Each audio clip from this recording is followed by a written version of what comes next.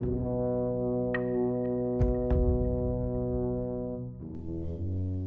you taken the time to look deep within yourself, to decide how you view things and why you view them? Have you taken a journey to explore the world as it is in your eyes and how it is through the eyes of others? Today, we're taking a journey through the eyes of Rajan Shankara.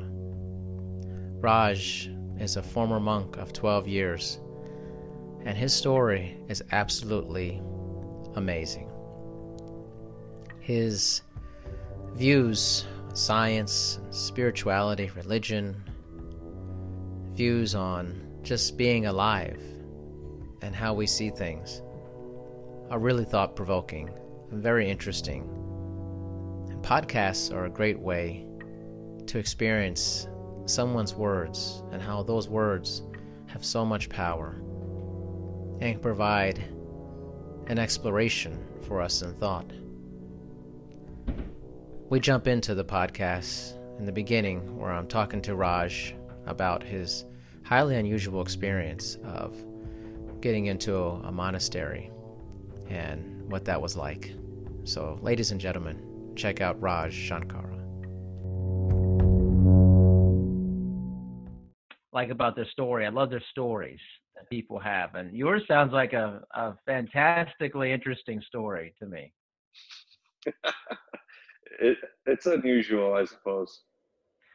What do you think is the most unusual aspect of it? I mean, you were a monk for a while, right? 12 years. What got you into that?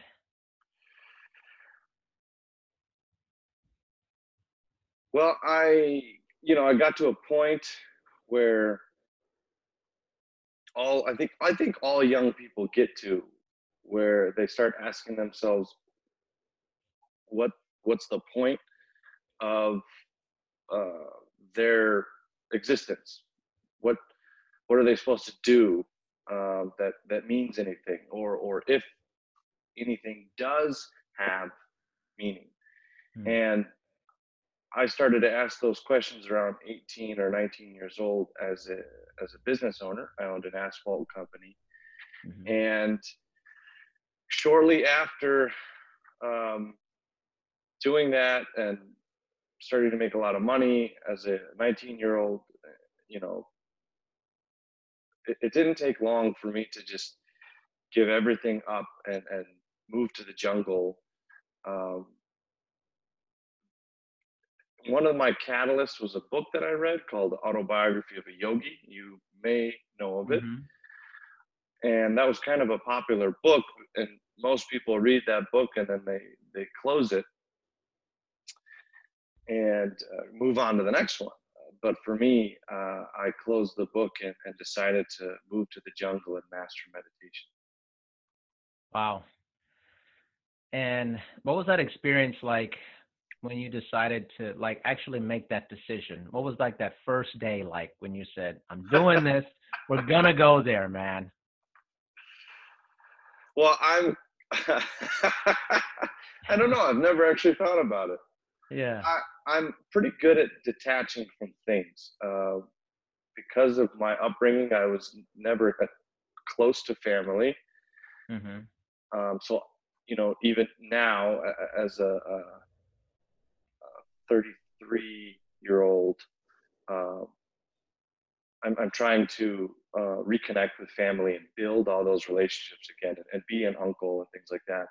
But I was never good at that. And no one in my family was. We were always separated. So for me to say, hey, I'm giving away my business and I'm going to the jungle was actually kind of easy.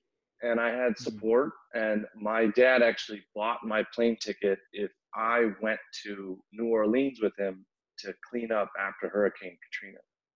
So I said, okay. And we went to New Orleans and stayed in the lower Ninth Ward for about a week and worked with a nonprofit to help out after that whole natural disaster.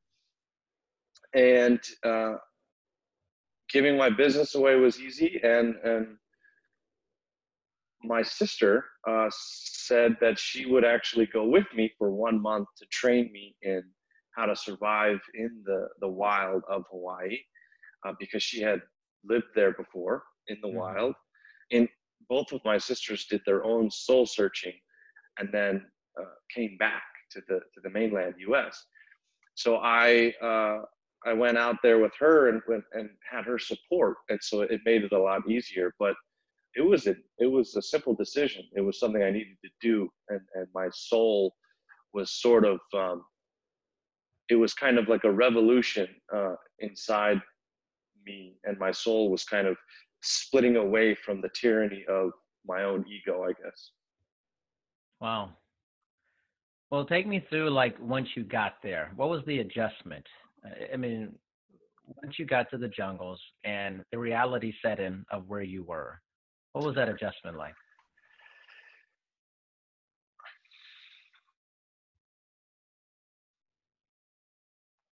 It was like an untethering, from being attached to an identity to being free, and being able to just explore without any expectation.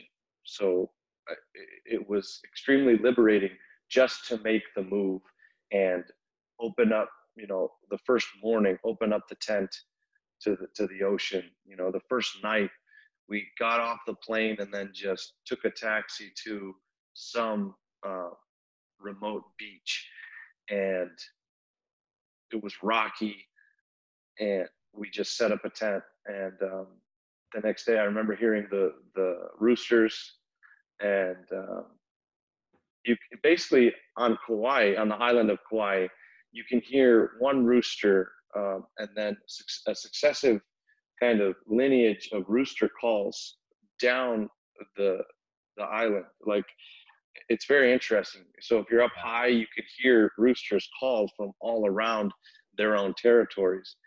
And I started to listen to that, and I was near the ocean for the first time in my life. And I said to myself, I think I just made it home. I think I'm going to spend the rest of my life here. And I did think that I was going to be a monk forever, but it turns out I had something else to do. So what was the process of becoming a monk? Like, I mean, you're there, you're on the beach, you're experiencing it. How did you get to that point to where becoming a monk? Okay, I was not going to be in the monastery. Um, I did not really know too much about it. A friend told me, they had Googled monks on Kauai and said, "Hey, if you're going to be there, you might want to check this monastery out." I put that in the back of my mind. We got to the island. We started to just stay in one place for 3 days, and then we would move on. And then she just basically tried to show me the perimeter of the island, and we didn't go inland. Um, and we had just been alone, and it was just meditation, some chanting, and philosophical discussion, showing me how to get coconuts and Hmm. wild bananas. And I think we had like a bag of trail mix and a jar of peanut butter. And then for the entire month, Right. that was what we had. And when she was leaving, she started to talk more about it. And I said, well, if we can get to the monastery, then I guess I can go and see what it's all about. But we were on the other side of the island. So it turned out that during her last week, she ended up meeting a friend, and said that her friend said that we could spend our last week at her place. So when I found out, and I said, well, where does she live? And she said she lives down the street from the monastery. So that was there was a lot of synchronicity up to this point. I went for a tour, and after the tour, I asked to speak with one of the monks, and he basically said, what do you want? And I said, I'd like training. And he said, no. you have to leave and Hmm. basically don't come back.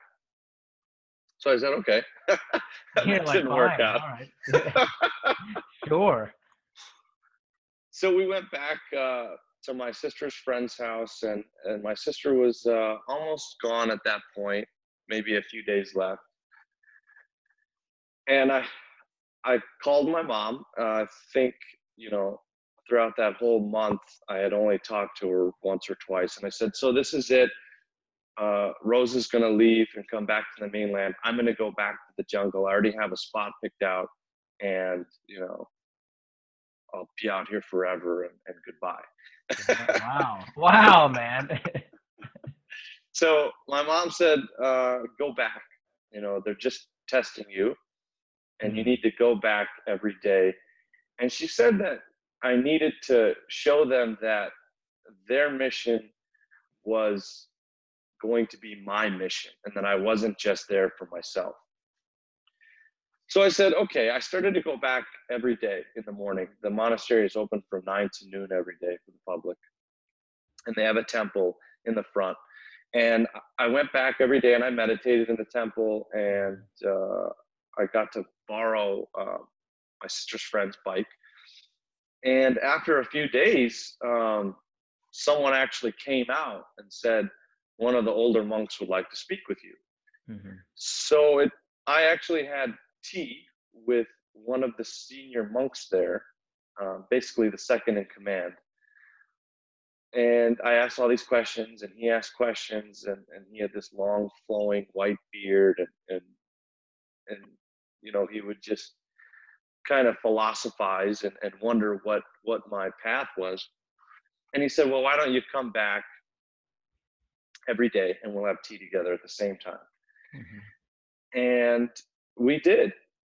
I updated my mom, and she said, okay, now what you have to do is start asking about work, and you need to make sure that you're not there just to be lazy, but you're actually going to put in work. And I said, okay, it's worked so far. So I went back to the next meeting, and we had tea. And before I left on that time, he said, do you have any last questions? And I said, how can I stay longer? And he said, what do you mean? And I said, after we have tea and everything is great, but I don't want to go leave afterwards. I'd like to stay and possibly do some work.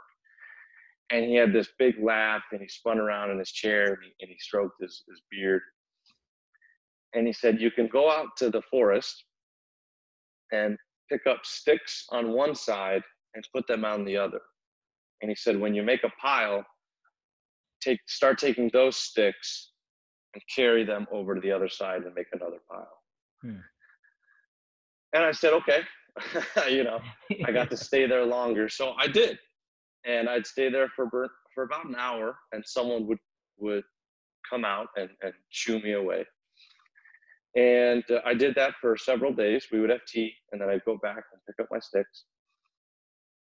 And after a few days, someone came out and said they'd like to take my picture and show it to the guru of the monastery. Hmm. And I said, okay. And the next day, I was picking up my sticks, and they came out and said, you were approved to stay for a 6-month training program. And that turned into a 12-year career, essentially. Wow. What is the kind of the daily life of like training and being a monk? I know this is probably quite a bit, but what was kind of your typical day when you were there? Right.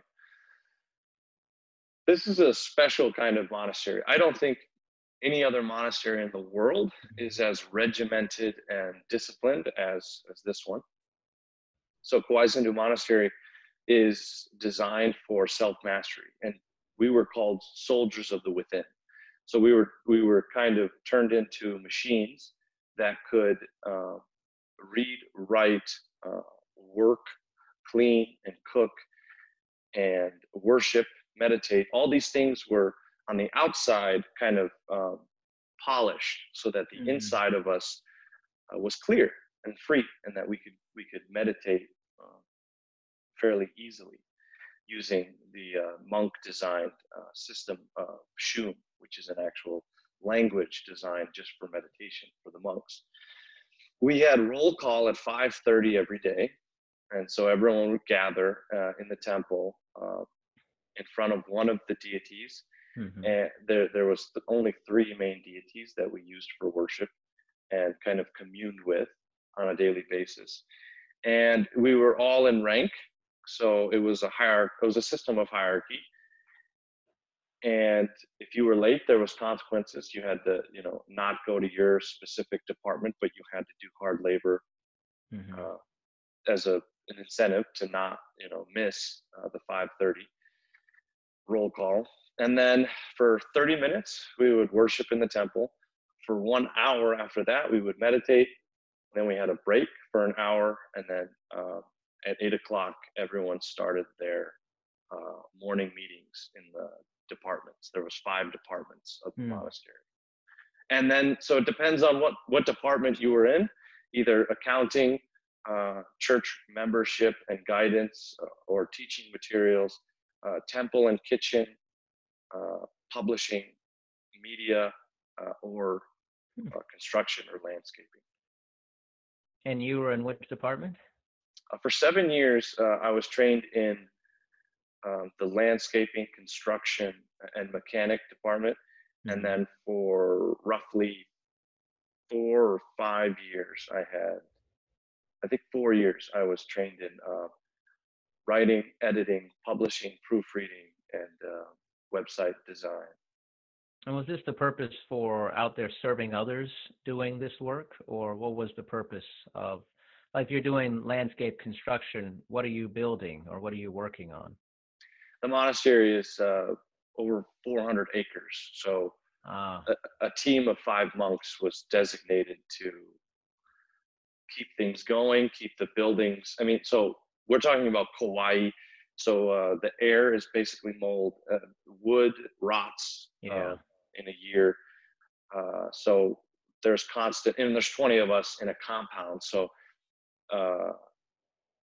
we had a work order system where a monk could send in a work order and say, building 5 doesn't have the plumbing isn't working, something's wrong. One of us reads the work order, a team leader assigns you to it, and then there you go, you have a plumbing job. Other times it's like, we were just given $100,000 to establish a solar powered system for the whole place. Mm-hmm. It was our team leader's job to figure out how to engineer that, order the panels, and then we would install them. So we had a giant solar field of 150 panels. Oh, wow. Gardening, organic farming, tractor operation. We grew all of our own food except for rice and dal. So every day we had to harvest first thing and bring in food for the kitchen. And the cook would then turn that into lunch and dinner. And so that was for us, right? There are several departments that are just for the monks, right? And sustainability. In the media department, that was our global outreach, a center for education, distribution of education. And you were basically, if you were in that department, you were trained how to be a teacher, mentor, counselor to people. And we were all priests. And so accounting, internal, temple, internal and external, kitchen, internal. So it depends on what department, but definitely in the media department, it's specifically global outreach. So as you're going through your day, you're doing these things. What was the evening like and kind of winding down into ending your day? What was that like? Work was cut off at 6 p.m. And so work is from 8 to 12:30. 12:30 to 1 is cleaning. 1 to 1:30 is lunch. 1:30 to 3 is either do laundry or take a break or gym training. Some of us trained in the monastery gym 3 times a day. And so then 3 to 6 was work again. and 6 p.m. to 7 was evening training, or break before 7 to 9. You know, chill time, have a beer, have a glass of wine, hang out with your brother monks. Really? So there's a couple things there that I did not expect, which was beer, wine, and a gym. Yeah. What do you think the biggest misconceptions are that people have about monks? And I You know, know there's different orders of monks, but maybe just in general. people think that monks have nothing to do with alcohol, cheese, or bread. And the world, as historically, can thank monks for bread, cheese, beer, wine, and chocolate. And lots of great beer, by the way. Some really delicious beer, man. So, yeah, you know, it's always fascinating to hear people, to see their reaction when you say, you know, I was the head brewer of the monastery, so I made 500 gallons of beer every year.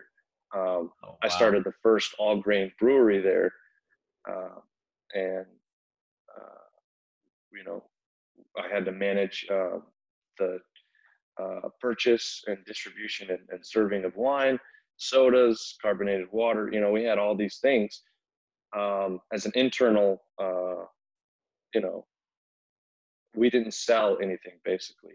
It Yeah. was just for the benefit of the monks and their lifestyle, which was, you know, primarily one of balance. We didn't meditate all day because that's a waste of Mhm. time. Yeah. We had work to do, which helps meditation, and then, you know, to avoid burnout, we took off work every day at 6 o'clock. Wow. That's pretty interesting. I don't think that I thought anything about this that way.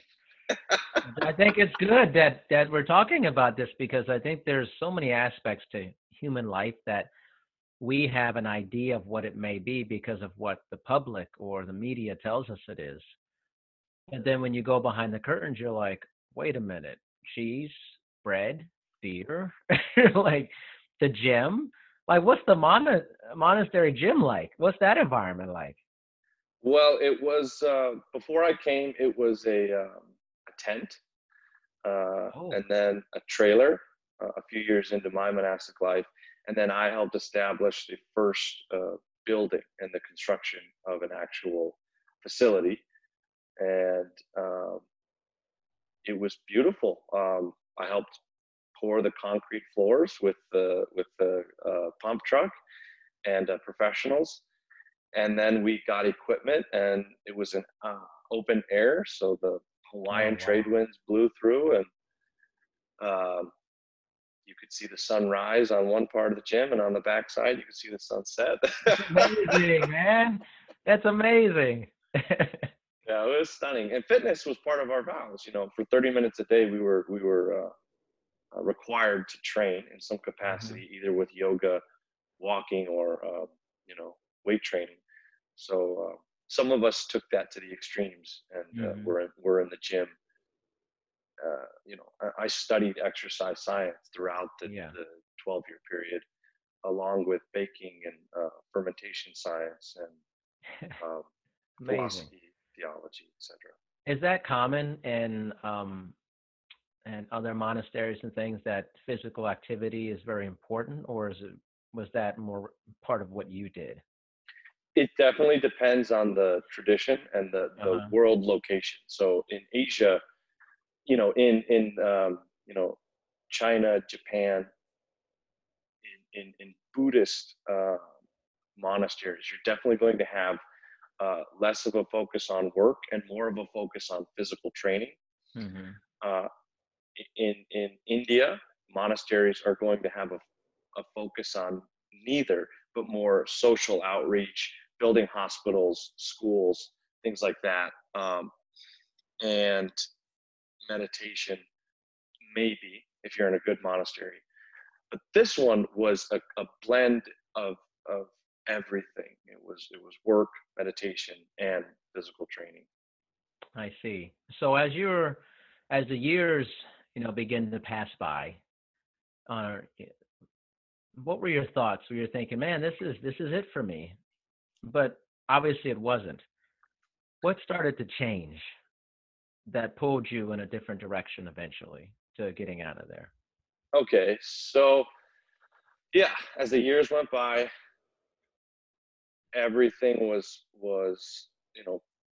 life altering. I had essentially come in as a 19-year-old, know it all, and I was molded and shaped and broken down, and then molded into this man. Right, I became a man inside of a monastery, basically, Hmm. and I became a mature adult who could actually give back to society. And I believe I had some of the best teachers in the world. So, uh, you know, as a mentor to other people and to younger monks, and a team leader and someone kind of rising in the ranks, I was definitely set, and I was sure that I was going to eventually take lifetime vows, grow a beard, and just live my life as a quiet philosopher. Is that part of it? You have to grow a beard in a lifetime deal? I Yeah, mean, really? What if you yeah. can't grow a beard? Like, what? Some people can't grow beards, man. Like, Uh, you would still try. you get like the scratchy beard. It's like, yeah, it may not look that good, but you try, right? I've seen it. I've seen it. Okay. Sometimes it'll only kind of predominantly grow from the Right. middle down, and the sides are bare, and it just kind of scratchy Yeah. comes out. And Is it that guy happens. like less worthy or something? Oh, John, he's got a terrible beard. He's garbage. He knows nothing of this. Sorry, that was terrible. No, no, that's hilarious. Beard. Okay, so the beard signifies that you've renounced. Okay, that you've renunciation means to literally throw down. So Mm, you're kind of sloughing. I think that's the word. If you could slough off the world and mm. the attachment and desire, family, wealth, you know, the need for position, and rank, uh, they go away, and you're supposed to embody. This is kind of why I ended up leaving. You essentially embody someone who has already died, Mm. and your renunciation ceremony is around fire, and you burn all your previous monastic things, which isn't much, older robes and Yeah. beads and things like that. You get new earrings, and you have a funeral ceremony for your previous self. And Mm. I hit a period about the 10-year mark where I had gotten into a rank called yogi, where I was headed towards that path. My robes changed from white to yellow. Mm-hmm. And it was a sign that this young man is preparing um, to, to die. His old self, what you see now, is going to go into a funeral ceremony, and he's going to come out a new person and forever live the Dharma, so to speak. Yeah. And I went through a 2-year training period where I was, it's called tapas, which is Sanskrit for inner fire. And it's a 2-year period that a yogi takes in that rank to silence himself from the world. So you don't know what's going on outside the monastery. This was right when Trump got elected. Mm-hmm. The night before, actually, I think I started my discipline. You don't talk to family or anyone for 2 years, just the monks, and you you cannot take off work at the end of the day. You don't partake in the community, the solidarity in the evening, and you can't drink and anything. Mm-hmm. So for the 2 years, you are specifically tuned in a protocol to get you meditating, working, and studying 24/7. And then Yeah. even in sleep, we were trained to manipulate dreams to actually uh, be a form of teaching and learning things. So you were never off, and the job was Wow. 24/7. So after that period, uh, which is designed to either pull you out of the monastery to guide you on another path or to make you a better monk, I actually realized that I was a better person out in the world, and not a better monk. I was actually becoming a worse monk, and I just didn't care for the work anymore and wanted to expose myself to other challenges. Or you could say I was in a group identity with known territory, and I sought for a new unexplored chaotic environment to which I could then transform again into order. So you make this decision that you're going to leave. What was the last day like there? It was hard as hell. So once I made the decision, I had 2 days to process out and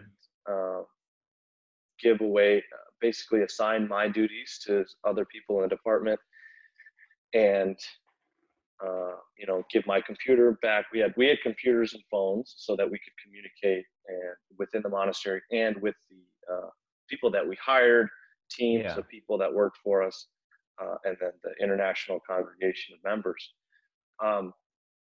So I owned nothing. I turned in all my things, and I basically met with several of the monks a few times and talked. And I cried with some of the brothers, and other monks didn't want to look at me, and that's fine, because it was like basically to some I was throwing in the towel. Basically, I was giving up. And well, that's fine though. That's what they're trained to do, and they're good at it, and so I respect that. But I did follow protocol. Some monks actually will leave in the middle of the night, so they don't have to go through that walk of shame almost. But before I took lifetime vows, I made the decision, and so I cut it off and tried to leave as respectfully and with honor, as much honor as possible.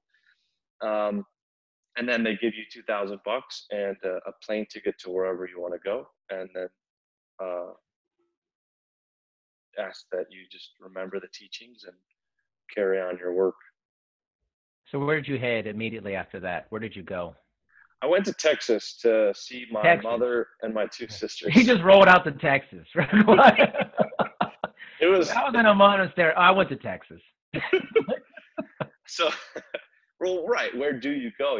Right. So where do you go? It was kind of. I had a choice. I could go to several places where I had connections in, but I had to also reconnect with family and almost like the son returning to parents that lost him years ago, and so I had to make that. I had to make that right again, because that was very hard for them too.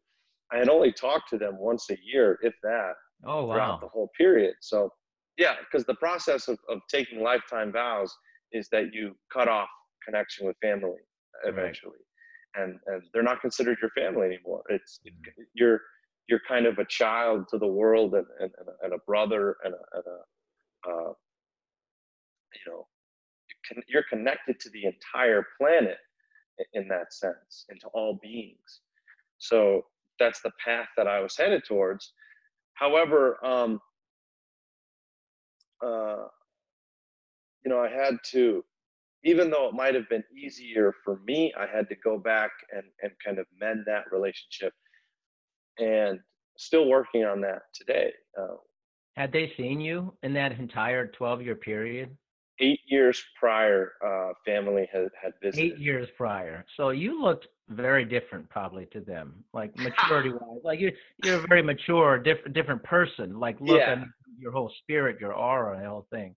Oh, of course, yes. I'm absolutely another person, but I did have a shaved head and a shaved face when they left. So physically, I look the same, but you were a different person at that time. I was and am indeed a different person. Yeah. So I did that. I spent 16 days in Texas, and then a friend of mine who I actually gave my company to 12 years prior invited me to come and live with him in Colorado, and he asked me, I reached out to him before leaving. I reached out to several people and just kind of let people know that I was um, becoming a civilian again. And some people wanted to work with me and collaborate with me and everything. And I'm actually going to San Jose in a few months to work with one of my mentors there. But my friend who I grew up with and I gave my business to, I reached out to him and said, hey, what are you doing? What's going on? This is what's going on with me. And we both established that we were mountain bikers. And he said, well, why don't you come to Colorado and we'll go mountain biking together and be neighbors? And I said, okay. And after 16 days in Texas, I went to Colorado. He helped me get an apartment down the street from his house. And he kind of helped me get established. My brother-in-law helped me get a bank account and a cell phone. And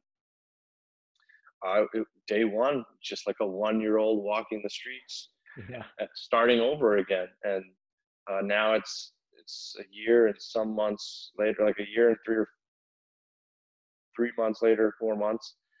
And just teaching people what I learned and writing about it and personal training when I can. Yeah. What was the biggest adjustment for you? Kind of being thrown back into, everyday life outside of the monastery. Right. The biggest adjustment was being alone, like leaving my apartment alone, going to the store by myself. The monks never did that. We always traveled in pairs. Oh, together. Oh, yeah. Yeah. And so to drive a car by myself and start listening to music again, and that was brand new and that was unnerving at first. And I would have to, I would text my friend and say, hey, I'm going to the store, or I'm leaving my apartment. And he would say, good luck, I wish you the best. Good luck grocery shopping, man. All right. Kill it out there. All right. Yeah, that was the biggest change. Oh my. So was it unnerving in that you just were used to having the companionship with somebody and or what was the unnerving aspect of it?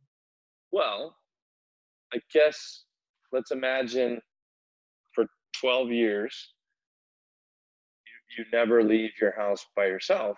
Yeah. The moment you do, it's a new experience. Right. No one else is there. It's like driving for the first time. Yeah. You're free. You're free. Yeah. And it's an amazing feeling. This was amazing, but at the same time, it was still, it was still strange and new. And I'm still getting used to it. But I'm more in the enjoyment phase, where to be free and to wear different shirts and to, be able to open Spotify and listen to whatever kind of music you want. That's a miracle. Wow. That a lot of people don't think that's a miracle, right? It's amazing. Honestly, I find it completely amazing. That level of that's a miracle. That's mind blowing to me. I love it. I think there's something special about that. Gratitude.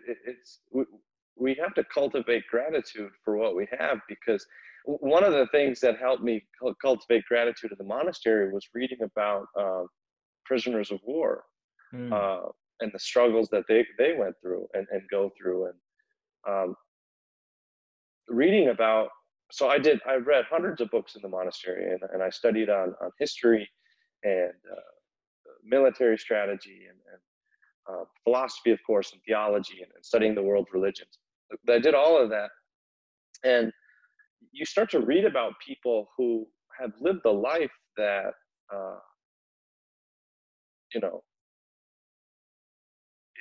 is devastating at times. And the worst tragedies that can possibly occur have happened to people. And to identify with that temporarily and to put yourself in their shoes, it changes the way you see the world and your life. And that's why I recommend it to clients who are, suffering a bit from their own depressions and things like that they should start reading about people who, for example, uh, Americans and British soldiers in after World War II on Japanese slave ships coming back from to their designated countries Right. were starved and disease ridden and you know, were seeing other soldiers go insane in front of them, or instead of starving, they would eat each other and drink each other's blood. So, Mm. you know, Wow. the atrocities that people have survived show, you know, because you have to ask yourself, well, what does that mean? Well, what the hell does that mean anyway? That happened, and it means that you can endure too, and someone else endured. Someone else actually went through suffering and got out of it alive and actually continued their life. So it means that you can also endure and endure suffering. And in fact, enduring suffering is pretty much what we're all designed to do, and that we don't have any other choice. Mm.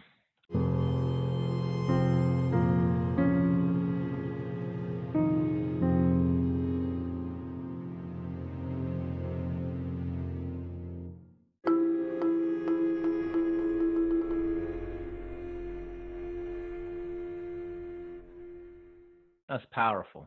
Very powerful. Now, when I was thinking, oh man, I'm so looking forward to chatting with you, Raj, and I was thinking about meditation specifically. You must have a definite opinion about or thoughts related to meditation as it relates to the world today. And as you know, meditation has become, well, starting to become much more mainstream in pop culture. What are your thoughts on that? I think it's good, even if it's bad. So Oh, okay. Gotta take me there now. Come on. what I mean to say is I've been exposed a little bit to the way other people meditate, and the way that Western yoga has taken meditation and turned it into um, love and bliss and harmony and things like that. And I think that's great.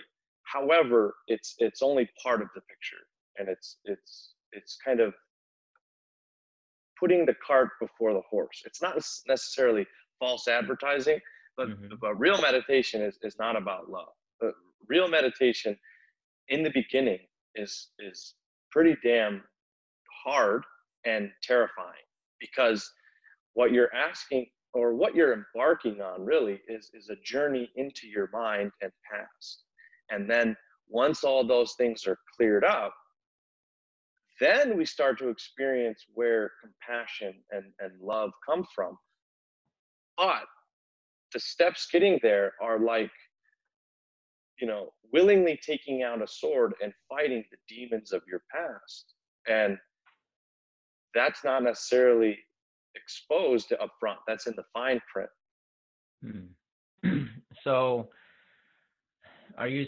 I feel like there's somewhat of a commercialization of it going on, and and much like the internet, which is a power that we've been given that nobody really knows how to use so much. Meditation feels like that in some way. It's kind of exploding. I just saw a commercial with LeBron James advertising Calm. I'm like, what the hell is going on here? Like, Yeah, I'm I've like, seen the I same feel like, commercial. you know what I mean? Like, I feel like we're getting something, but we really don't know what we're doing. Like we don't really understand the full depth of the immersion of it.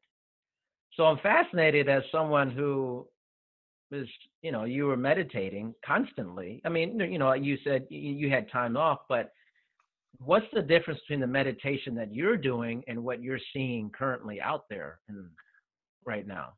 Okay. Meditation has different goals. Along the one string of meditation from start to finish, Hmm. there are all these different goals in between. And when you talk about the the presentation as of meditation as we see it now, and the goals are like in the beginning of the string, and it's mindfulness, observation, um, you know, just having a little bit of peace, lowering blood pressure, getting the Mhm. mind to kind of quiet a little bit, that's over here in the beginning. And that's why I say it's good, because it's causing people to stop and at least try something new to help them with their Mhm. you know, their thought laden mind. And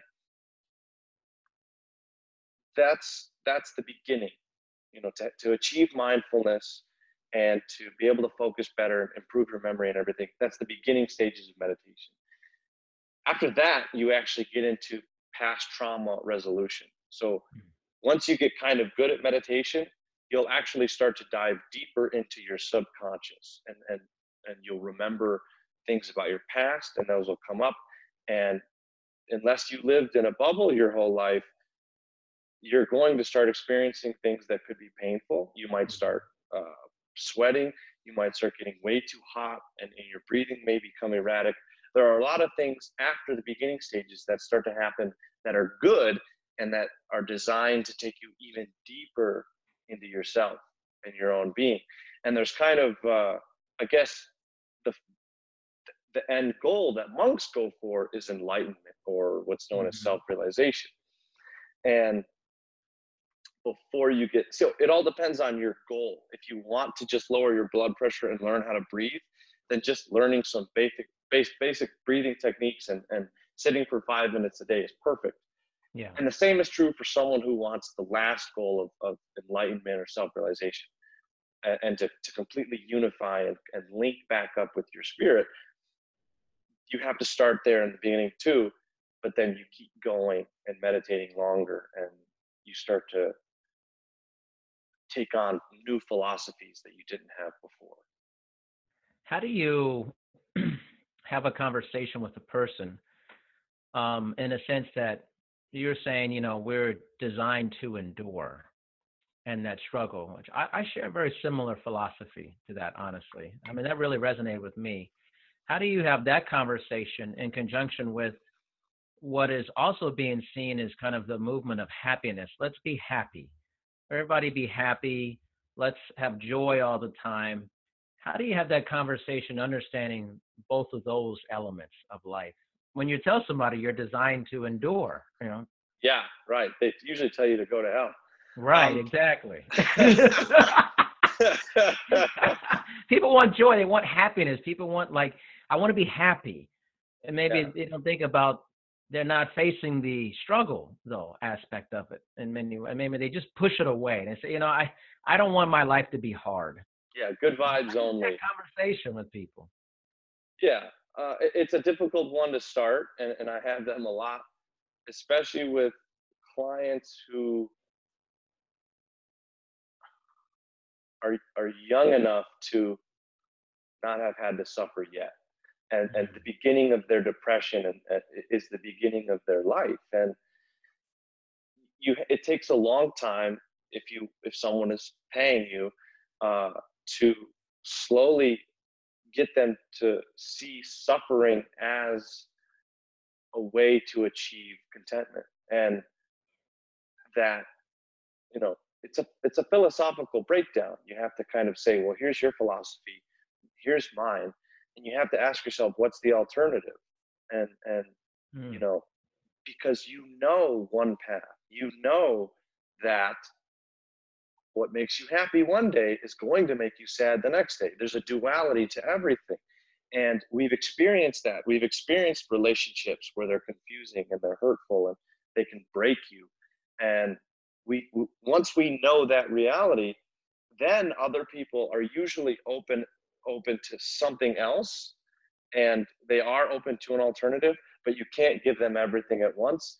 And you certainly don't want to start to give someone anything unless they ask. So that's when someone asks about it, they're then receptive to new knowledge.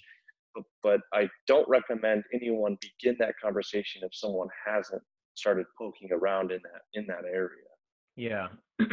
How do you, as a former monk, how do you view religion and spirituality? Because I think these are all relevant conversations because people are having quite a bit of conversations about spirituality and religion these days, whether positive or negative. What's your viewpoint based off of your studies of all those things as a monk? Well, That's kind of a big question. I know. I love big questions. Me too, man. Religion is changing because consciousness is changing. So Mm, before, in Christianity and Catholicism, it wasn't okay to be homosexual, for example. right. Now, we actually did an article in the monastery. We had an international magazine called Hinduism Today. I helped out on an article that talked about uh, Christian Christian churches closing at the rate of about 100,000 per year. Right. Um, what does that mean? That means that people are being born into a world where it's not okay to believe certain things, and so someone is saying, "Hey, my friend Sarah is gay. That means she's going to go to hell." Then I'm not really down with what you're saying. Right. And so what's going on is the ecclesiastical bodies of Christianity and Catholicism.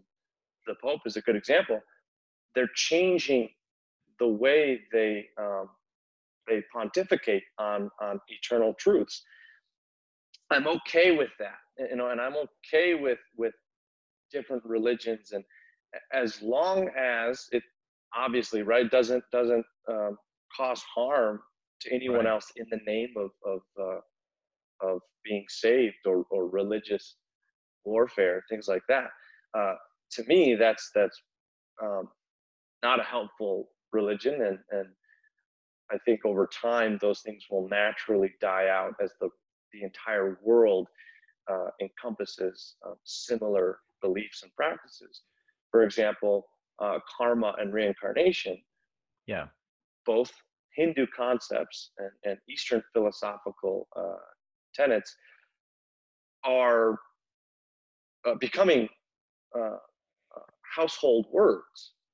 Karma is now, I think the word is ubiquitous. I mean, or it's just known by everybody. And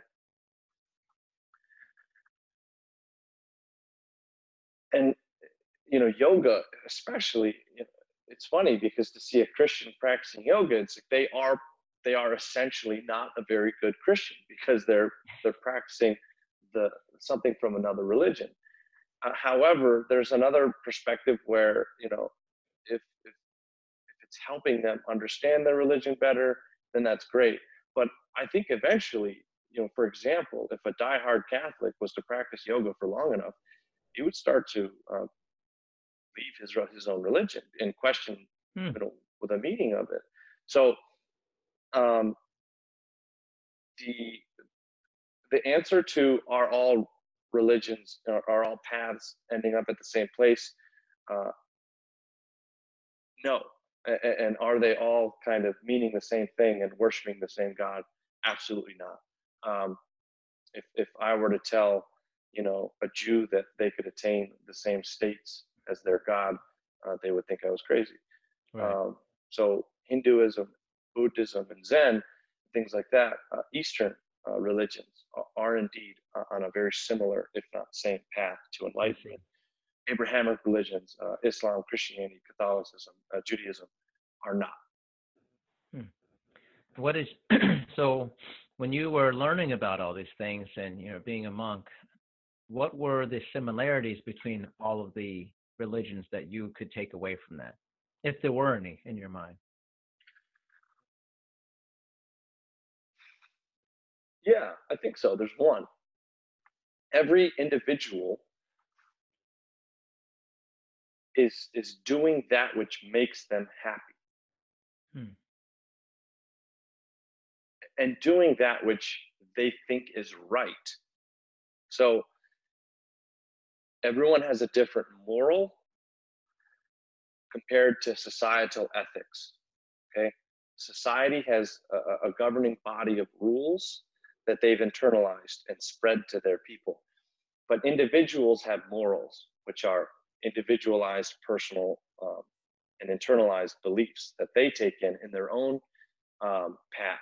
And so sometimes they conflict, but the one thing that remains the same with all of life and the religions inside of life is that everyone is doing what they think is right and what adheres to their morals and their moral code. I think that because of that, everyone practices their own religion in some way. If the definition of religion is just doing that which is ritualistic and routine and which causes upliftment. So part of my religion is waking up every morning and making a shot of espresso. It's something sacred to me. So Right. everyone is practicing something. Everyone believes that what they're doing is right. And if they don't, then they start to change and adapt new ways that eventually make them feel like what they're doing is right. So we're all, it's kind of an Aristotelian effect. Mm-hmm. Everyone is going towards nobility and courageousness, but we're all on these different timelines, and where one person is at, someone else is going to be a little behind or ahead. And so you just have to have compassion, accept that everyone is where they are, and continue to work on yourself and thus help every other person around you. If everyone did that, then the world is going to be a great place.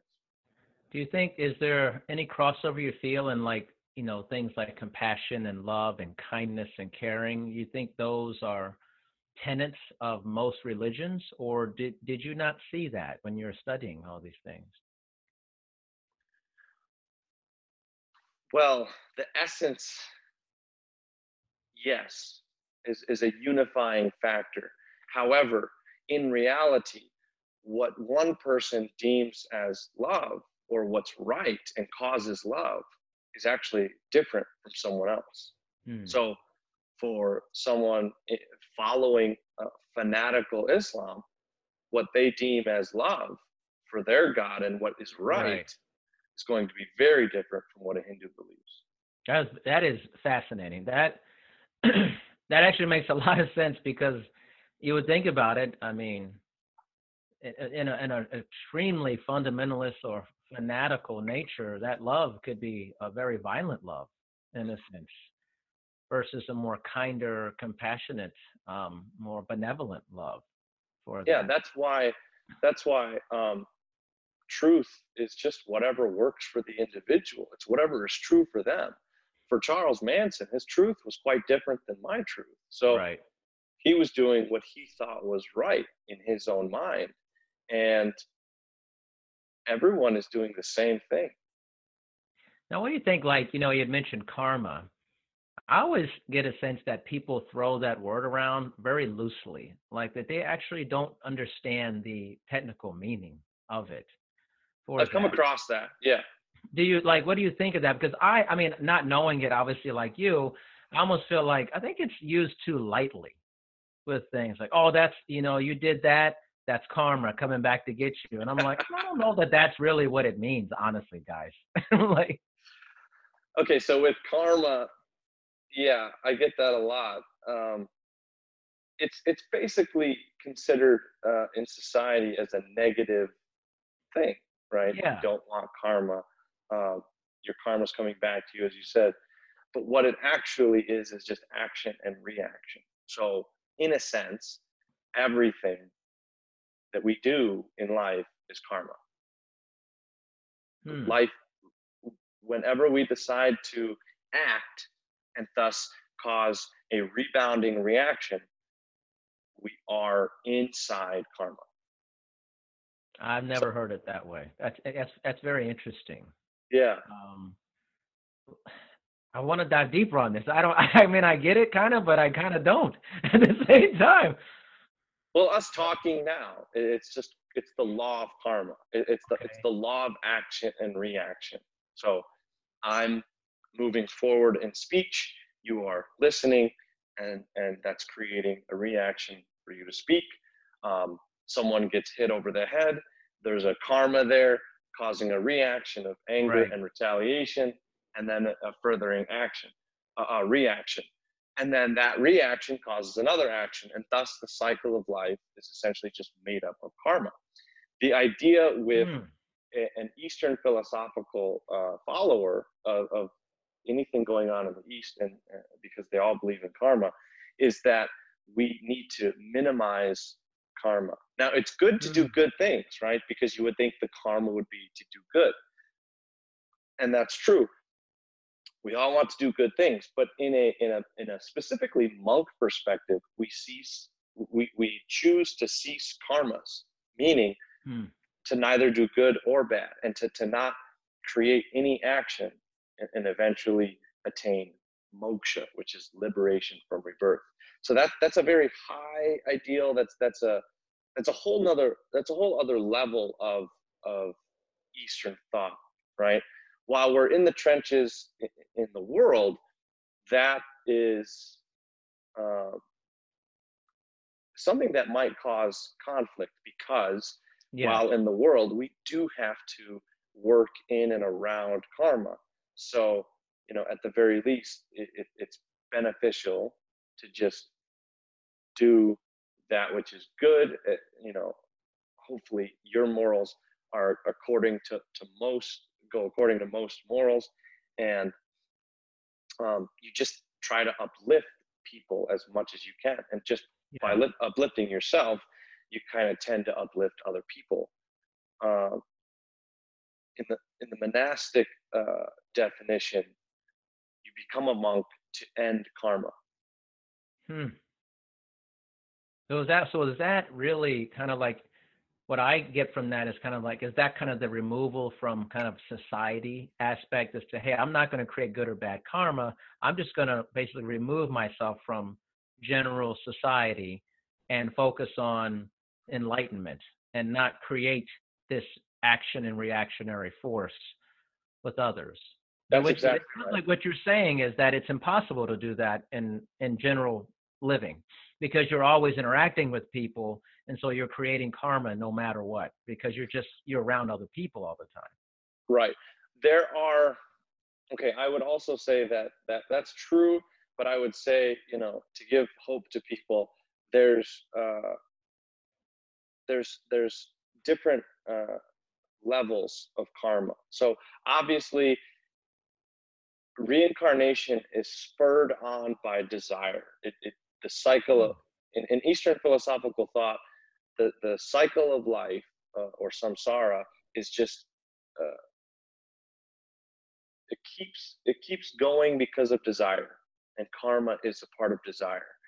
Um, so to be on the best level of karma possible would be to just uplift people, to do good, and try not to do things that hurt other people, right, or hurt oneself. Yeah. Um, but there's also a truth that becoming successful in meditation can also burn karma.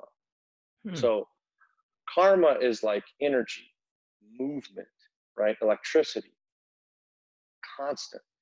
The only time that there is no karma in Eastern thought is what's called samadhi, which is the deepest state, or one of the deepest states of meditation. Inside yourself, in the deepest state of meditation, there's no energy, right? Like a lot of yogic concepts, and Western yogis talk about energy and balancing Yeah. chakras and things like that, um, which for the most part I think is bullshit. But I had a feeling you were going to say that. but because those things happen naturally. We don't intentionally You don't go in. summon it and stuff. No, It's just no, there. Yeah. Right. yeah. You just kind of like, don't be a pill, and your heart chakra will be fine. So all of that stuff we talk about energy and things like that, and manipulating it. But at the core of real meditation, there is no energy. It's the source of energy. It's before energy even exists. So in that realm, there's no karma, there's no movement, there's no action, there's no reaction, there's Yeah. nothing. So in that way, you're actually an advanced yogi is able to burn up karmas from the past. And the key to only doing good and to only uplifting people and not have negative karmas from years and years and years before is to be current. And it's like, okay, if you can go through one day without blaming for someone for something, without getting angry or emotional or causing some sort of reaction that's going to come back to you hours or weeks or months later, if you can go through one day like that and have a good meditation, then you're current. You're like, the score is 1-1, right? And the key is to not get too far away from that karmic scale where, you know, you're creating reactions that are possibly going to come back to haunt you years later. And we want to just stay, you know, we create a little karma. The idea is to kind of try to resolve it as much as possible. And that comes into, see, I love all of these concepts because they, while they are lofty and, you know, seemingly far away, it's actually the reason why two people can live harmoniously in the same household. And it helps parents raise their children, and it helps people give back to society. And while it does seem part of the macrocosm and the whole, it breaks down into every single detail of our life. Oh man, you're a fascinating dude. You know that, man? There's a whole bunch going on. I just learned like so many things that I had really not ever considered. It's amazing. I do want to ask you about, because I think sometimes I talk to people and like they tell me things and then I'm like, oh, this is a great conversation about something I just heard, and or that I have been having for other discussions about. So one is basically science and religion that been having discussions. How do you, I don't know, maybe not, grapple's not the right word. How do you look at your viewpoint of science in conjunction with religion? Great question. I think they're both good. I think. Yeah, me too. Yeah. I think they're both necessary because logic and reason is a part of a healthy mind. If logic and reason or science is the only part of your mind, you will be far behind most concepts and will never probably be happy. There might be a lot of unhappy people out there. I'm just letting you know. So the challenge with science is that it's slow. You have to create results in a laboratory setting that can, you know, data must be produced and then replicated, and it has to be objective and not subjective.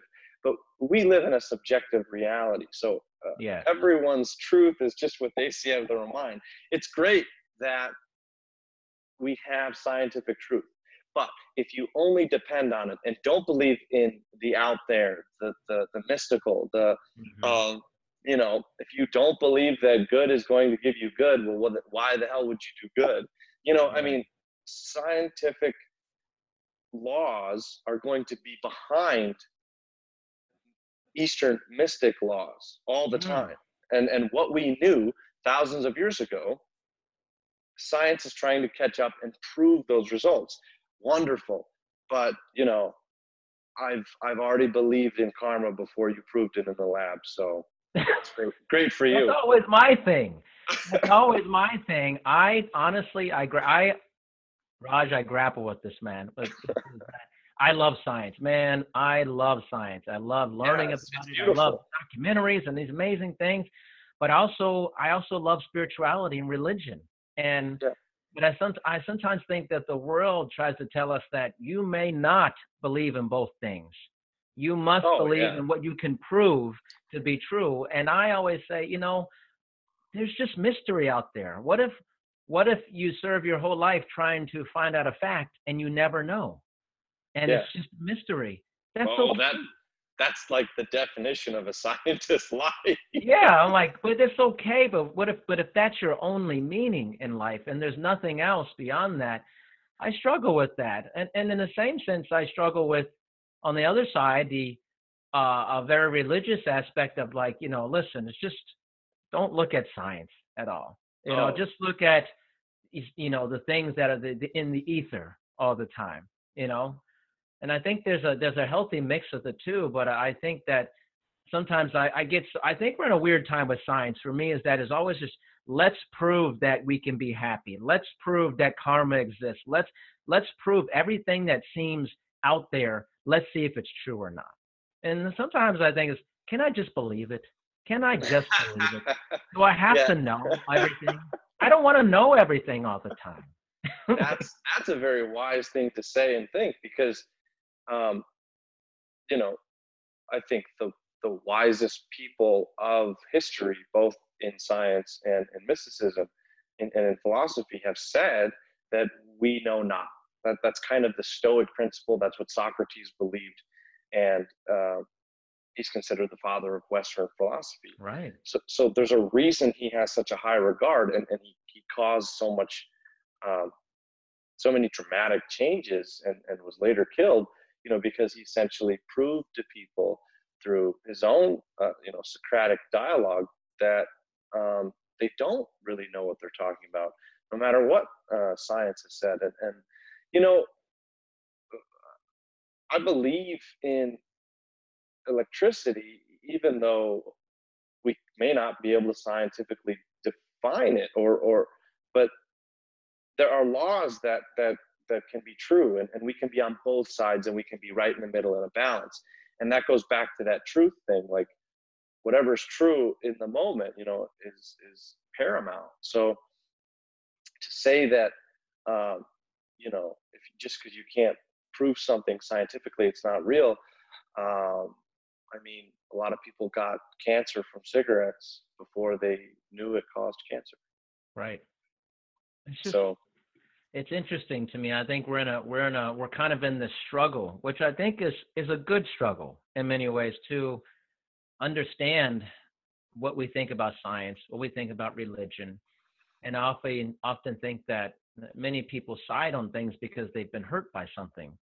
Where they say, "Oh, I hate this because I hate religion because my father died, and there must not be a God if that happened. How did you let that happen?" Or, it just, people, they bring their hurt to the table, which colors their truth about it on them. Absolutely. And that could be said on the other side of other things as well. It's not just, I don't profess to say, "Oh, I'm only one-sided." I just think there's a place for both things, but I also don't think that I need to know if it's true all the time.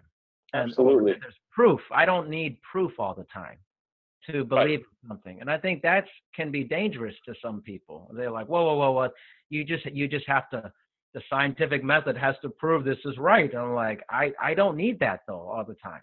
Yeah, and that's where they're at. I mean, that's the beauty of having this belief and faith that souls are all have the same essence, but are on a different timeline. And while someone is stuck on science, and someone else is stuck on spirituality, that's just where they are in their life cycle. And in my belief, that soul just goes through another life, and then they go back and forth, and they make mistakes.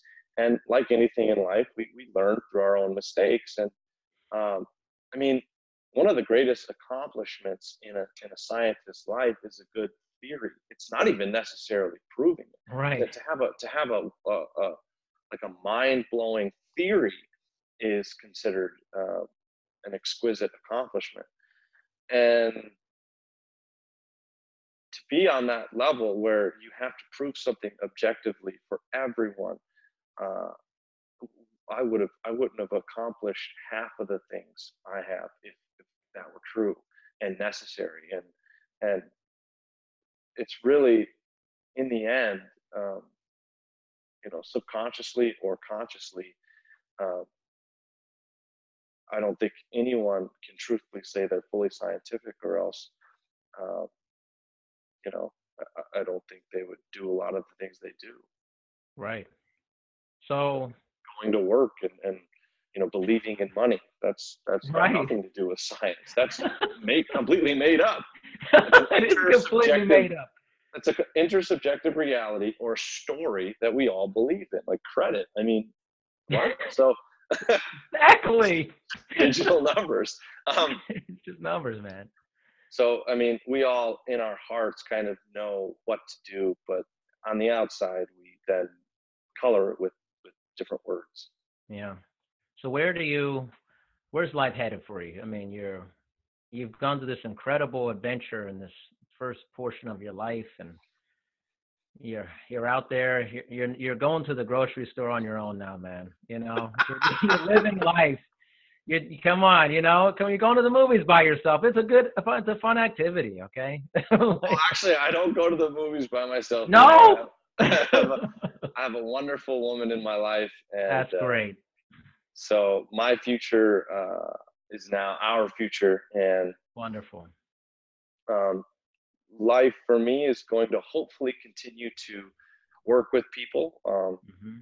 I just finished my 4th book, so I hope people can get to it, read it once it's published. And yeah, I've already, you know, helped one person in my life, and that was kind of my goals. I guess I should raise my goals. You're done. You know, I'm continuing my own journey too in meditation, and I have a lot of future collaborations with monks that left the monastery before I did, and are my good brothers, and so from Denver, I'll probably be in San Jose in another opportunity, and then you know, just doing more things to kind of help people realize that if they take a little bit of responsibility for their life and take the blame more times than not, then they'll be happier. Wow. I think that's a great way to end it. Well said, man. Raj, this was awesome, dude. I mean, I always learn when I do these, but I felt like I was like in the Matrix, and I downloaded Kung Fu immediately. And the karma, especially the karma part, was incredibly mind-blowing. I have literally never heard it from that point of view. And so many other things, and how you detailed religion and science and all those. I mean, if your book is anything like this, a lot of people are going to be greatly informed and to make a decision on how they view things. So this is a special one. Really good stuff, man. Really good. Thank you. It was a pleasure. I appreciate you spending your valuable time with me. Yes, of course, of course. Well, listen, man, we will be in touch, and you're in Denver, right? You said? For now. For now. And but I have some amazing people I know in Denver that I think would greatly benefit from meeting you. Oh, and wonderful. So I would love to connect you with some wonderful people I know there. And I just think it's good for us to commune together, to know each other, and be positive with each other. And I think you're somebody I would love to help build that with other people, for sure. Superb. Thank you, man. We'll be in touch. All right. All right. Thanks.